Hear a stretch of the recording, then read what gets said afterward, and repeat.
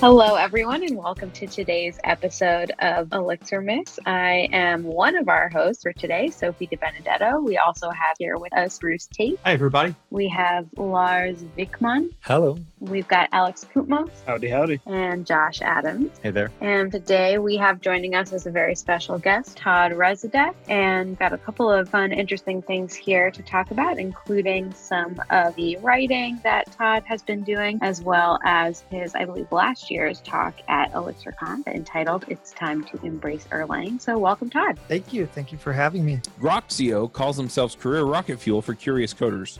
They are some of the most experienced Elixir trainers in the business with over 5 years of Elixir teaching experience. We're in the midst of a pandemic, but don't let that stop you from continuing to learn. Groxio offers remote Elixir and OTP live training courses with no more than 6 participants. These short 2.5-day sessions give you plenty of keyboard time with your coach, Bruce Tate, co-author of the Programming Phoenix and Designing Elixir Systems with OTP. Groxio also has 3 extensive Elixir self-study courses available. Whether you want to learn Elixir, OTP, or Phoenix Live View, the self-guided trainings give you the videos, projects, and books you need to make your own breakthroughs. Groxio wants to be your Elixir on-ramp. Subscribe or buy a course today at grox.io. Yeah, no problem. Happy that you could join us. How are you doing? I'm doing well, hanging in there. Turns out my lifestyle was mostly staying at home before, so not too different for me. Yeah, I think that probably resonates with a lot of us, especially any of us who were already working at home. Some things are very different and a lot of things really are not. So Todd, do you want to maybe kick us off just by introducing yourself a little bit and telling us maybe about what your involvement with the Elixir community is? Sure, thanks. So you said my name, Todd Rezadek, and I work for a company called SimpleBet, where our mission is to power the future of fan engagement, which is a nice way of saying we allow you to bet on sports in a very unique way. And I'd say probably my most active work in the Elixir community is on Hex. So I'm one of the 3, maintainers of Hex, and I mainly work on the CLI and the API side of things. And otherwise, you maybe have seen me talk at conferences about random things. Yeah, speaking of the conferences, Todd, we were stalking each other for a little while. What do we have, like 3 or 4, maybe even more conferences back to back that we both hit? Yeah, I'm trying to think. I mean, Was the certainly first one? from ElixirConf last year up until the COVID thing hit this year, we were at maybe 5 out of the 6 conferences together. But yeah, this year started off with a bang. And, we had 3 Elixir conferences all in like February and the first week of March. And I think you and I were the only people that were speakers at all 3 of those, which probably says something about us being really dumb. Right. So I don't know if you gave the same talk at all 3. I think you did the same at 2 of them and then a different one. And then you got roped into a second talk at Codebeam. Right. So the Codebeam was interesting because I was able to use a technique that I've thought about for a long time. So I did a fishbowl where one of the seats was empty. And then I pre-populated the audience with a couple of questions, but I wanted to basically make a point without making any statements. I wanted to just ask pure questions and have the audience make my point for me. So it was a lot of fun. And that was a wild conference being right before the pandemic. Yeah, that talk was at the same time as my talk at Codebeam. So I didn't get to see it, but everybody that I was talking to that was considering going to my talk, I told them probably go to Bruce's. It's going to be kind of a once in a lifetime opportunity. And you could just watch mine on video later. Yeah. So I wanted to ask you,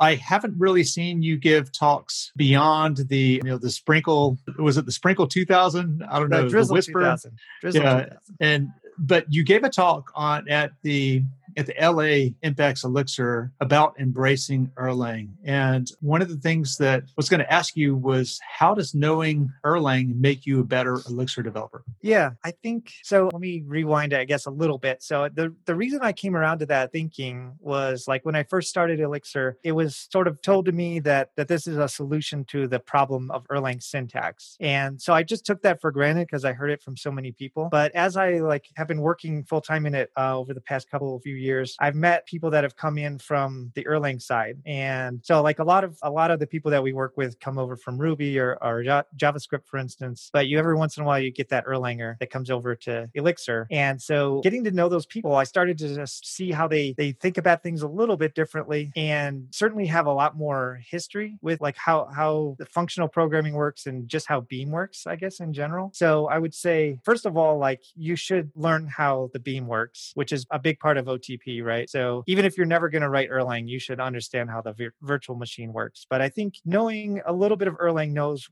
helps you know when to drop into Erlang syntax to make things easier. So there's a few things I think that just never got moved over to Elixir syntax that only exist in Erlang right now, at least like it's standard library wise. There might be libraries that do them on Hex, but one of them that I think is really cool is the Q library, I guess, it's built into OTP, which is like a FIFO queue that exists. That there's just nothing like that in Elixir, and it's also reversible, and almost everything you do on it is in constant time. So I think of like how many times you might want to make a FIFO queue or a LIFO queue, and like how you might try to figure out how to implement that in Elixir. Whereas like if you just do :q, everything's right there at your disposal. So knowing all the things that are in the standard library means knowing everything that's in Elixir standard library as well as knowing what's in Erlang standard library, since you have access to that in your Elixir programs. Yeah, I definitely want to give that a thumbs up. I've used the Q library a bunch of times especially if you need to do any kind of like rate limiting. If you set up a simple gen server, that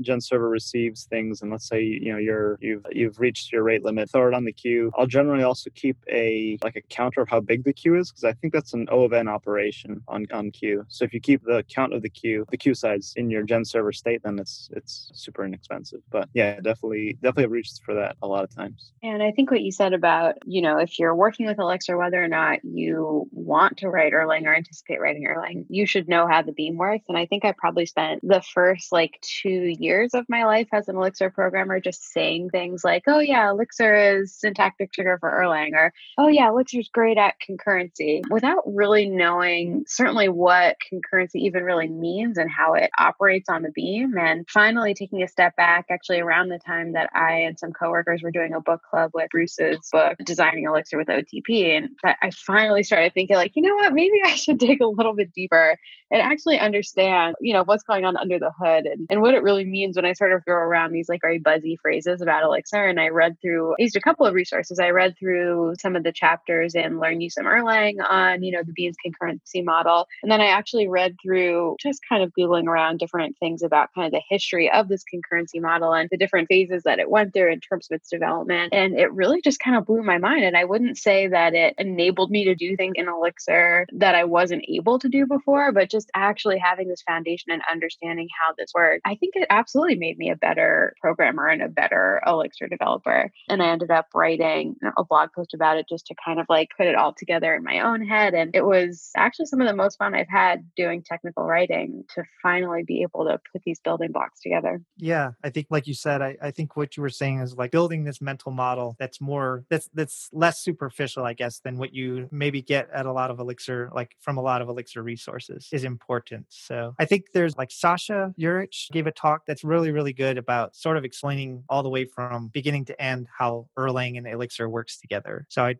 probably recommend looking that up if that's something that's interesting you. Yeah, I was going to bring up that same conference talk. I think it's the soul of Erlang and Elixir. That is, I think, the best 40 minutes you could spend to get ramped up on what exactly the beam is and what the value proposition is. Yeah, and if you watch it at 2x, it's only 20 minutes. I don't know. I mean, can you catch what Sasha's saying in 2x speed? I think you usually have to go half speed to really digest everything that Sasha gives you. That's a good point. So what are some of the other excellent talks that you've seen that can introduce Elixir developers to more Erlang? Well, I think you'd be remiss not to start out with Erlang the movie, because that's where it all began. So if you haven't watched that yet, you should watch Erlang the movie. You can skip the sequel if you want. Sasha's talk, I think one that got me really excited was, a couple, I guess, were talks that Miriam Pena has given. So she gave it at ElixirConf last year called Beam Extreme. She also did it at MPEX LA that I know of. That's where I saw it first. And it's all about her work at Nextroll, which is all primarily Erlang, and just to see how Erlang runs at orders of magnitude beyond what most of us will ever work on. It's just absolutely insane. And she's one of those people that has been working at Erlang forever. Not to make any comments on her age. I don't mean that. I mean, she's just been working on Erlang for a really long time. I think for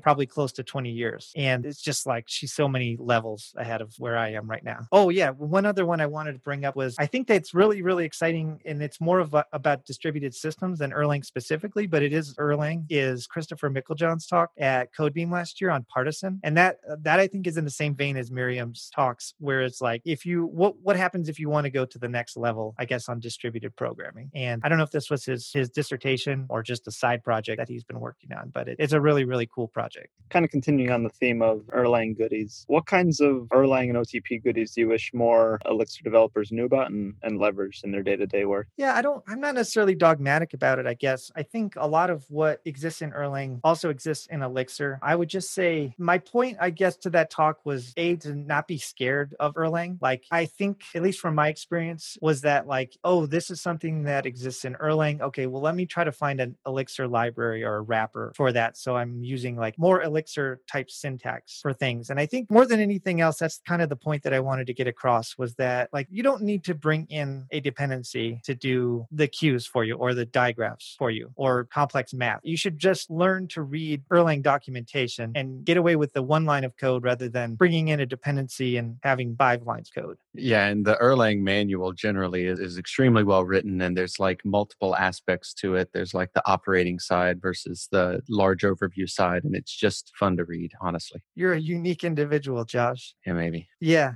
I found all kinds of cool stuff. That was how I found out that WX was involved or included out of the box, and I had a lot of fun with that. And that was where I found out like the SSH module, which is just silly and cool. Yeah, no, I agree. I think it is really, really interesting. And I think it'd be great to sit down with Robert, like get the whole story on why some of these things exist in there. I know there's a story why WX was included in OTP, like a specific solution they had at Ericsson that they needed to solve. And when I think about the digraph module, I have to assume it has something to do with cell phone towers and figuring out routes to different switches like on a network for that. I want to hear that story. That's a great point. Yeah, so I think you're right. I think Elixir documentation looks so good and it kind of spoils us for other documentation. But I think you compare Erlang's docs to Ruby docs or Java docs or Go, heaven forbid, docs. Like Erlang docs are basically the same as everything else except for Elixir. That's my opinion, I guess. Oh, also, one OTP goodie I wanted to mention was JInterface, because I've used that in production a ton, and it's just a very convenient way to get Java to talk to Erlang. And you can run it on Android if you're squirrely. Also, I do like the fact that sometimes the Erlang docs do read more of like a story. When I was writing my Amnesia blog post, I did find myself digging through a lot of the Amnesia doc, and it did read very much like a book as opposed to like documentation. So they would go and say, we made these trade-offs because of XYZ. You know, it's not a good case for this particular use case, so you do when it's this. And it does read very uniquely compared to other documentation that I've read. Yeah, I think that's interesting, right? A lot of programming languages are designed for like serving a theoretical purpose. Like, what if this Elixir or what if this programming language worked in such a way, or if it had these characteristics? But I think there's a lot of artifacts in OTP, or maybe even most of OTP is an artifact of the work at Ericsson, like what they needed to fulfill at Ericsson, right? So it's like, that's probably easier to tell a story when, if you trace this back to whatever the version of project management tools they were using in 1985 was like, yeah, we built Amnesia for this epic, on our Jira board. And so this was the problem that it was solving for us. So maybe it lends itself more to telling stories because there really actually is a story, not just some fictitious theoretical that you're making up. I think my main takeaway from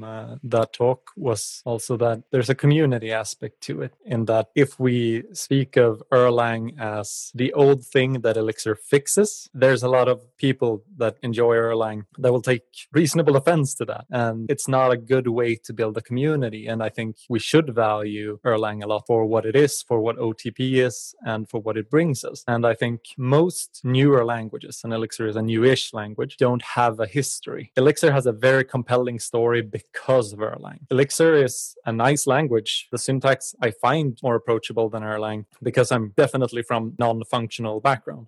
But the story of why is the beam reliable? Why is it a compelling story that we now have a slightly more, I dare say, modern approach to programming, slightly more modern tools, more convenient way of using this very same technology? Elixir doesn't change Erlang, or doesn't change the beam at the very least. So the thing that does make Elixir compelling is the strong history of Erlang and the beam. And I think when we dismiss Erlang because of its syntax, we also risk dismissing the history and the people that built that history with us, for us. And I think it's a strength of the community. And I think mostly the community community has moved past that. Yeah, I think that one of the cool things about following languages like Erlang and Elixir and being able to kind of play them, use them for what they were intended to do is you get to see what something was about. And it kind of reminds me of a couple of stories. One of the things that I get to do with Groxio is explore new languages. So about half the time we're working in Elixir to kind of have a deep dive into new things that are going on there. And about half the time we're introducing new languages. And one of the new languages that I got to explore was one called Pony. And this is kind of this wild C++-like language written by a man named Sylvan Klevich. And the main quote that I remember from Sylvan was that languages should be about more than syntax. It should be about more than just doing something that you can do with another body. It's not enough if you intend to move a whole community from something to something similar. It's not enough just to touch on a few elements of syntax. And the second thing is that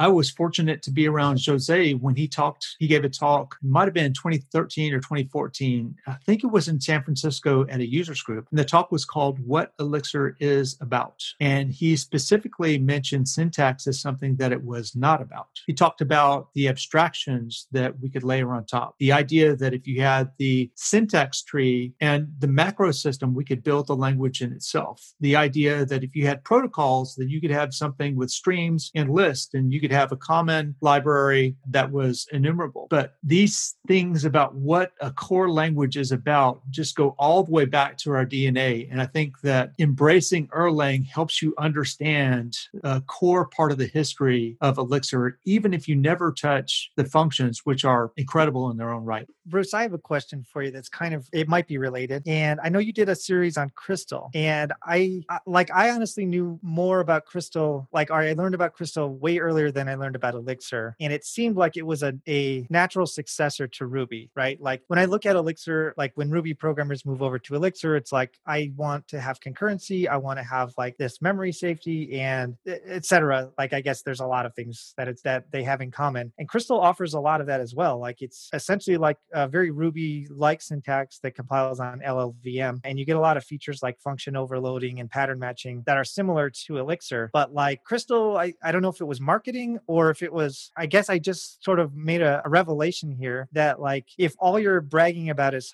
that it's syntax, maybe that's not the right way to market a programming language. And I feel like Crystal was like, this is just like Ruby, except for like it's on a compiler. And maybe that is just the absolute wrong way to market your new language. What do you think? Yeah.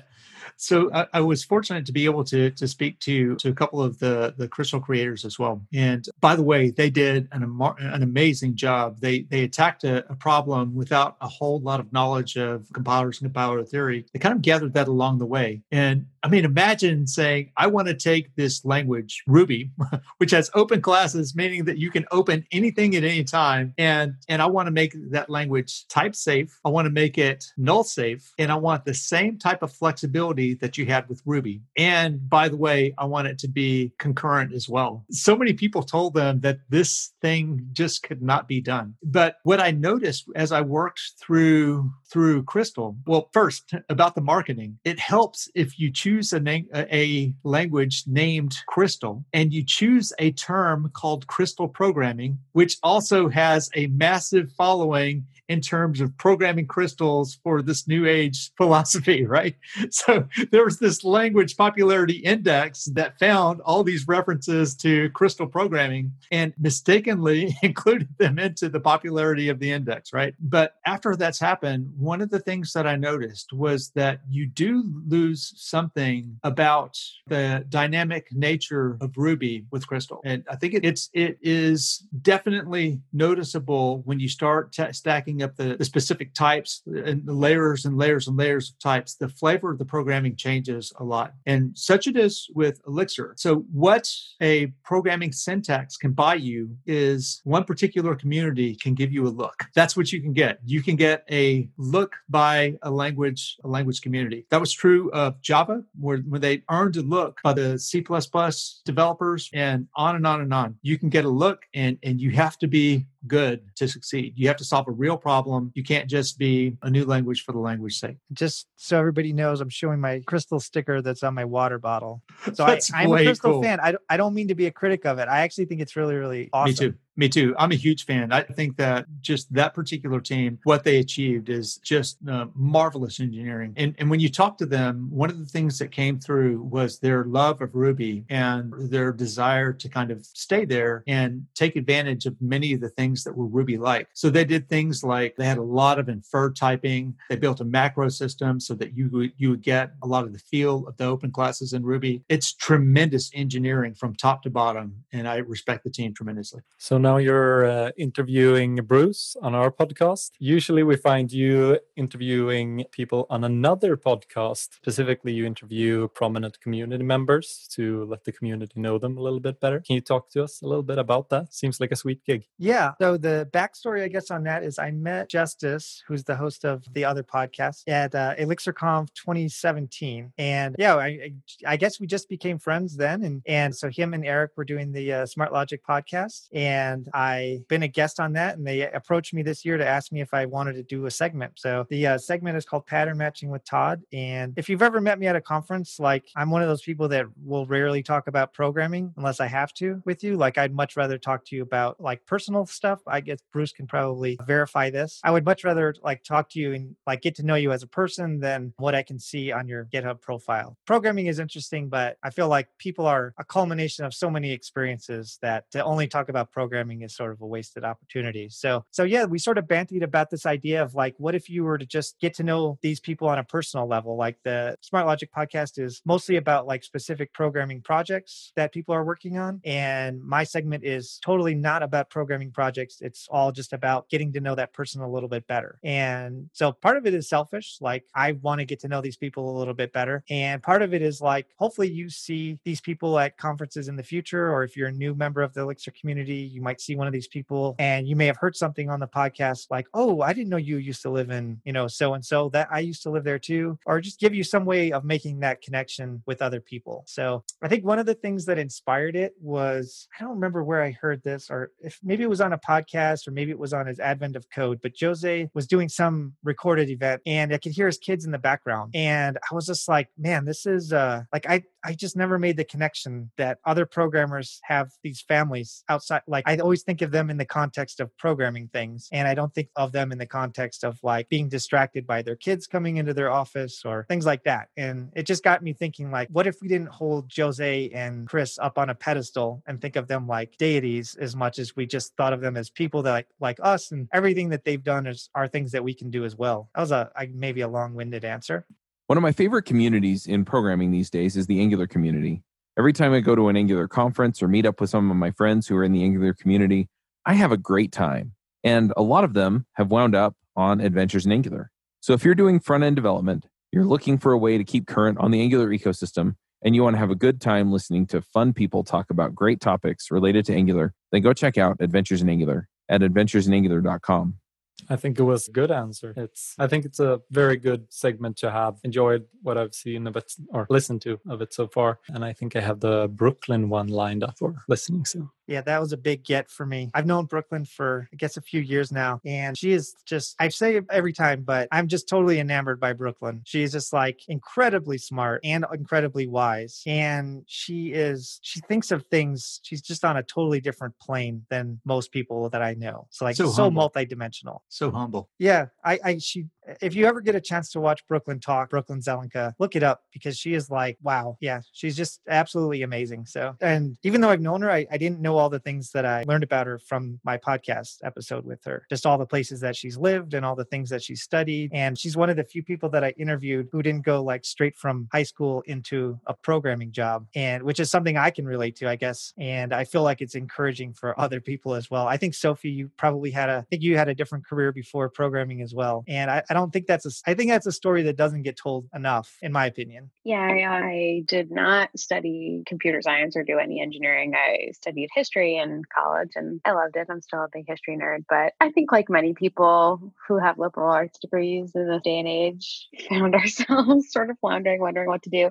And anyway, I went through a programming boot camp, the Flatiron School, where I went on to teach afterwards. So yeah, I think it's awesome to have an opportunity to be working with people that have a diversity of background, not at all to knock folks that did come through, CS degrees and go straight into engineering. But especially when I was teaching, it's just truly incredible to see. And I'm sure, Bruce, you can relate to this, where all these people are coming from. I've had students that were accountants or waitresses or, just full-time caregivers or Marines or whatever the case may be, and coming through and seeing the way that they think about solving problems and the way that their experiences and passions kind of inform, how they approach engineering. It's really a privilege and it's really fascinating. Yeah, to that point, there was a show that was ongoing called No Fluff, Just Stuff, and it was a Java show, and it went around to mid-markets, and it had just an incredible amount of talent, including a lot of my mentors. And one was Dave Thomas, one was James Duncan Davidson, the creator of Ant, and on and on and on. Stu Halloway, one of the voices of Clojure. By the way, congratulations to Stu. But we would all be on a panel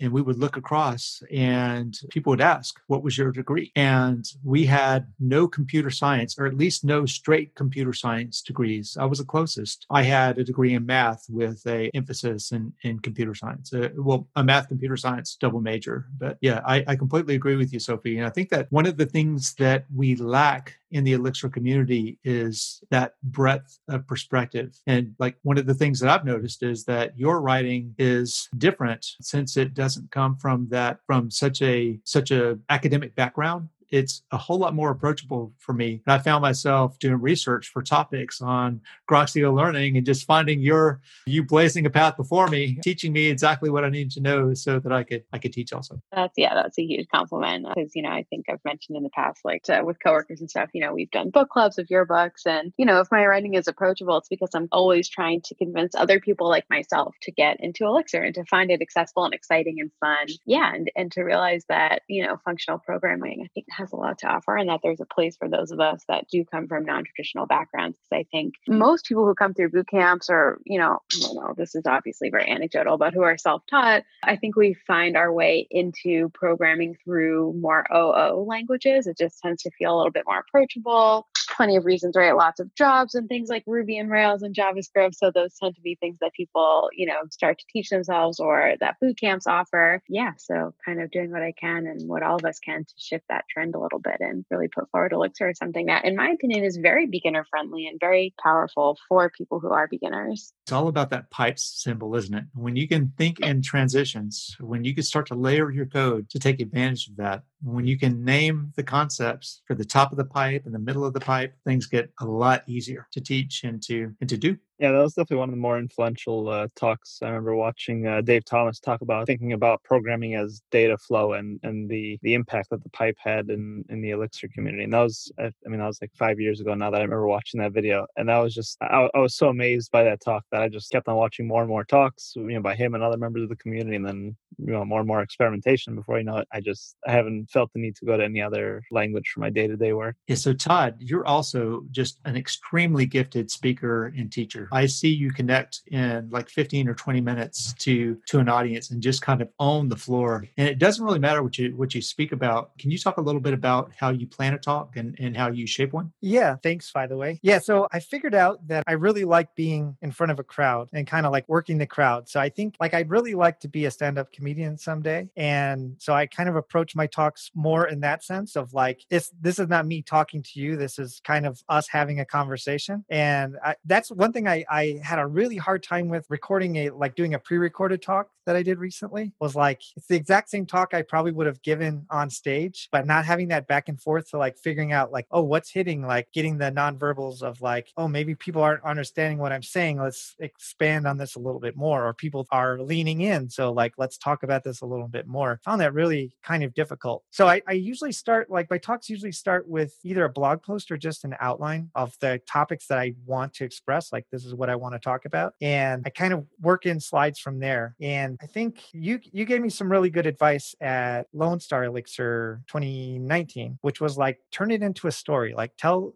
this as a story. So I was talking about my sprinkler controller, and I was really focused on like the technology of how a sprinkler system works and how you can use Nerves to build this. But there was a story there, which is like, I needed a sprinkler controller for my house, and like what would cause me to like try to figure out how to build one versus buying one off the shelf. And like that, there's trying to weave a little bit of a story and making it more personal rather than just like reading a white paper out loud is something I'm trying to get better at. So the comedy in your talk really shines through. Is how much of that is extemporaneous and how much of it is planned? Yeah, almost all of it is extemporaneous. Sometimes it lands and sometimes it doesn't, but that's the comedy business. When I write when I build my slides, so if I'm like on my way out to the conference, when I have my slides built, there's almost no jokes or comedy or levity in them at all. And I start working on like the speaker's dinner and getting to know the people more and figuring out what they're talking about and try to figure out if there's a joke or some sort of segue that I could put in my slides from that. Or if I'm talking on the second day, figuring out stuff that happened on the first day and incorporating that. And then some of it is just like riffing on stage. So luckily I haven't said anything too dirty that had to be cut. Well, at least I don't think I did. So this remote talk you mentioned, was this hardware for software engineers? Yeah. For Very.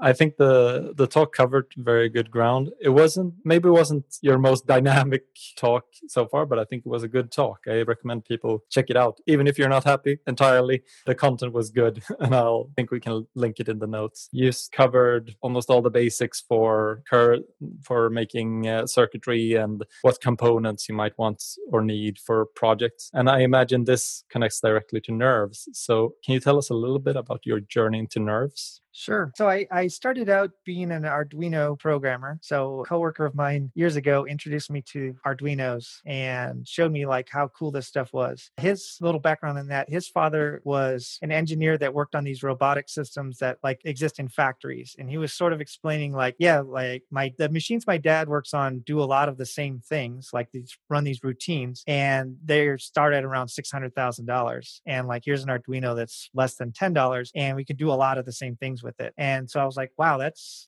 really important. I guess this is like a really important evolution in technology. And so, yeah, I started out in like learning sensors and electronics through Arduino. And then as I got involved in Elixir, I'll be honest, like the first time I heard about Nerves, I was like, I don't know, I'm solving things with Arduinos that like, I don't understand really why Nerves would help me out. But then as I got more into OTP, I realized, oh yeah, like if I want to do something really processor intensive, or if I want to do more than one thing at the same time, this is actually really, really awesome. And so that's like what sparked my interest, I guess, in Nerves. And I saw some really good talks at ElixirConf, one from James Smith that comes to mind, another one from Tim Mecklem. We can link to them. I'll put links in the show notes for that, about people that were solving like real world problems using Elixir on hardware. And so I thought, well, let's give this a try. And I think my first real in earnest project was the sprinkler controller, which I called Drizzle 2000, that I talked about at Lone Star Elixir 2019. It's really amazing how many deeply influential Nerves talks there are. You mentioned Tim Mecklem's one for the artificial pancreas. That was just absolutely stunning. And you've had some really good talks as well. But Josh, the Nerves talk that I remember the most was yours, where you had what was the song that you played? I'm Never Gonna Dance Again or something like that. You know, went to Blinky and then smoking this. Oh, cigar. yeah. Yeah, I don't remember the song names, but yeah, I'm going to be stupid and just not remember. But yes, I really enjoyed that. So we were stuck in, so we had sort of a blinky light and then an RGB and then a self-driving tank and then the Parrot AR drone and the Sphero. So like we made all this stuff work. It wasn't actually Nerves for the most part, I don't think. Not yet. It was too early. Yeah, but yeah, so we had just stuff interacting with the hardware, and that was fun. But I was stuck in a hotel room with Robbie for like 3 days because we gave the same talk in Portland and then in San Francisco for the Erlang factory. And so there was no point like flying home and then flying back out. So that gave us a lot of time to really, really drill into the music accompaniment. Yeah, that was awesome. But I think that so Todd, there's something to working with hardware that kind of brings out the passion of nerds, right? Yeah, I think so, at least. I really enjoy seeing the product that I have and like knowing that it exists in the real world, like I could give it to somebody versus everything else that I've ever built. Well, I shouldn't say that. Everything else I've ever built with a computer only exists on a hard drive in somewhere in space and could just be taken down as easily as it was put up, I guess. But having these physical things blink is, I guess, really exciting to me. So I like woodworking, like outside of computers. I like to build things with my hands and woodworking. And I think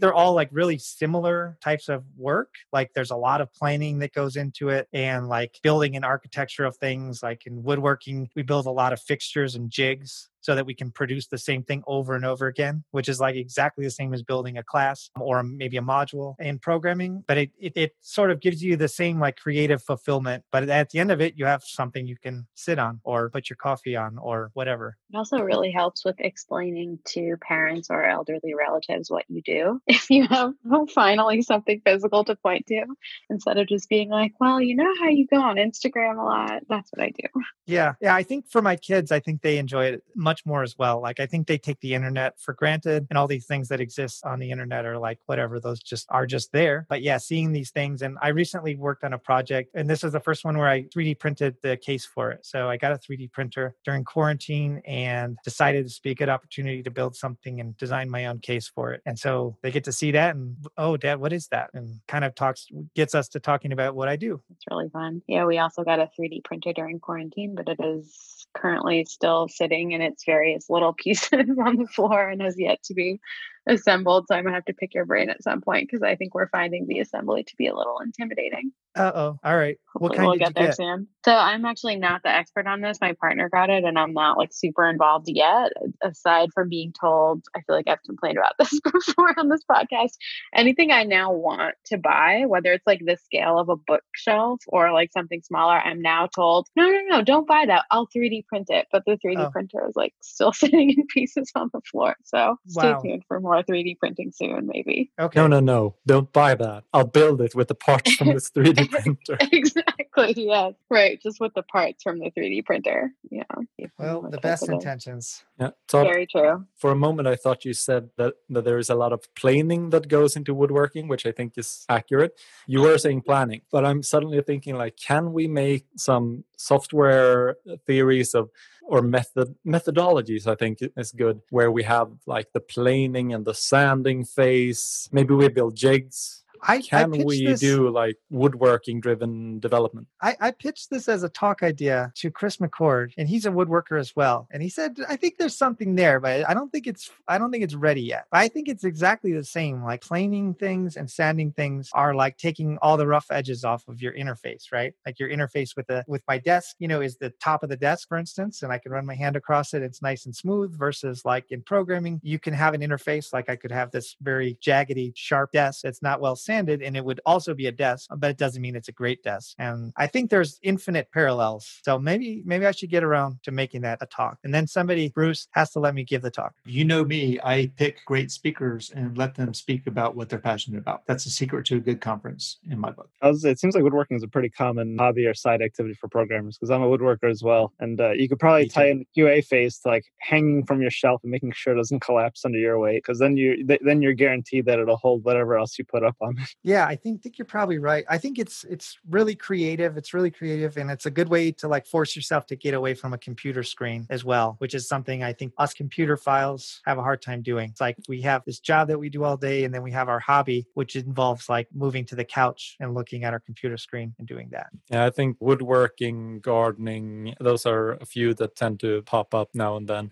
And I think it's just doing something with your hands that has a real visible impact in the world. It feels good. It's very satisfying, and it allows your brain, at certain points, it allows your brain to just go on idle, which I think we all need sometimes. Garbage collection is a lot easier in that world too. Just a broom.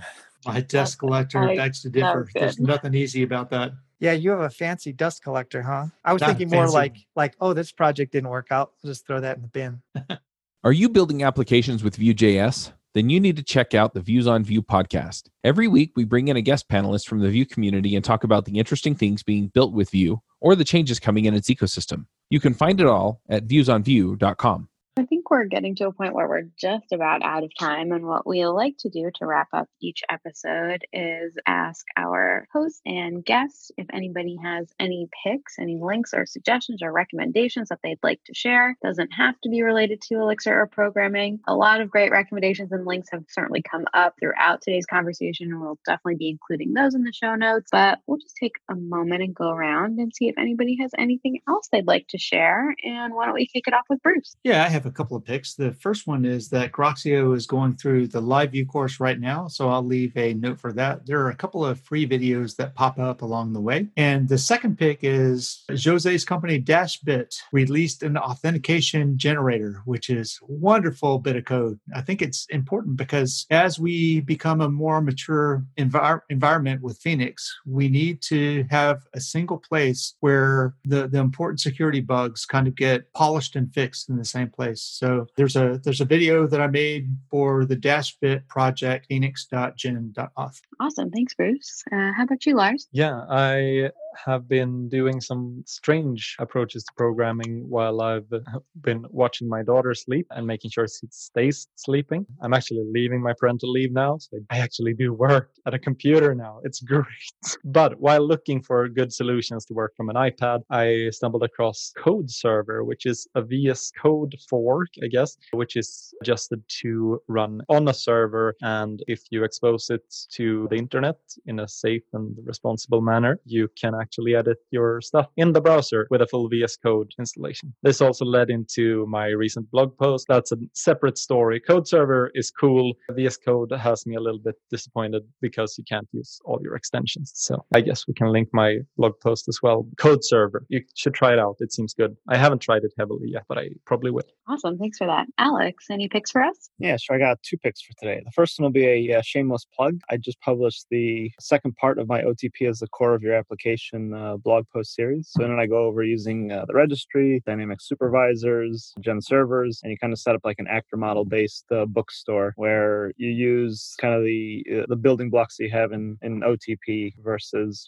falling back to your database and just having kind of like a traditional 3-tier app. So I think it's pretty cool. You should all check it out. My second pick is a service called Plausible. I'll probably be transitioning the analytics portion of my blog to Plausible just so that I can respect my visitors' privacy. I saw Jose retweeting it as well, so it's got to be good in that case. So I'll be probably switching that over soon. Those are my 2 picks. All right, I'll go next, and then we'll hand it over to Todd. So one of my picks I'm having like kind of a deja vu about, and I don't remember if we've picked this before, so apologies if we have and I forgot. But there is a changelog video that came out, I think about a week or 2 ago, taking a look at GitHub Actions for your Phoenix app with Jonathan Clem, who is a GitHubber who works on Actions. So it's definitely a great video to check out. And it's really exciting to see GitHub Actions integrating with Phoenix and Elixir so nicely. What else? I've got 2 more for you. Oh, we've got, I think this was an Elixir radar recently, so I'm sure some folks saw it, but we've got Chris Keefe's post on telemetry conventions. And I've become like mildly obsessed with telemetry and all of the excellent, very cool and seamless ways that Elixir and now Phoenix 1.5 just kind of work so nicely with telemetry and kind of make observability a first-class citizen. And so I was really excited to see this article. And if you also cannot get enough of telemetry and observability, I'll do a shameless plug. Very excited to be speaking on that topic at ElixirConf this year in September. So if you're on the fence about whether or not you should get a ticket for this year's ElixirConf, I mean, if that doesn't sell it, I don't know what will. And then last but not least, I have a non-technical pick, which is a really amazing brownie recipe that I made this past weekend. They're called Guinness brownies. It's a New York Times recipe. It's basically brownies with a whole can of Guinness in them, and they came out so amazing.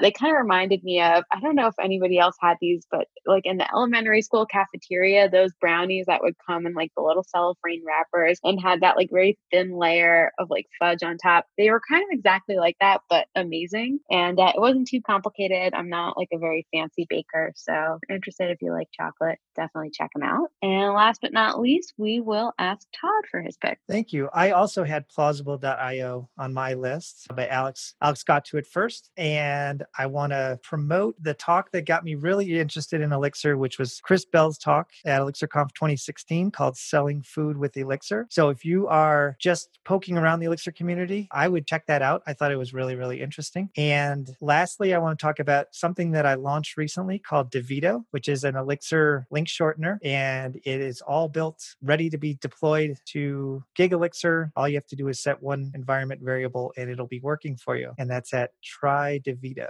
All right, awesome. Thank you, Todd. And thank you so much for joining us today. And stay tuned for next week's episode of Elixir Mix. Bandwidth for this segment is provided by CacheFly, the world's fastest CDN. Deliver your content fast with CacheFly. Visit CacheFly.com to learn more.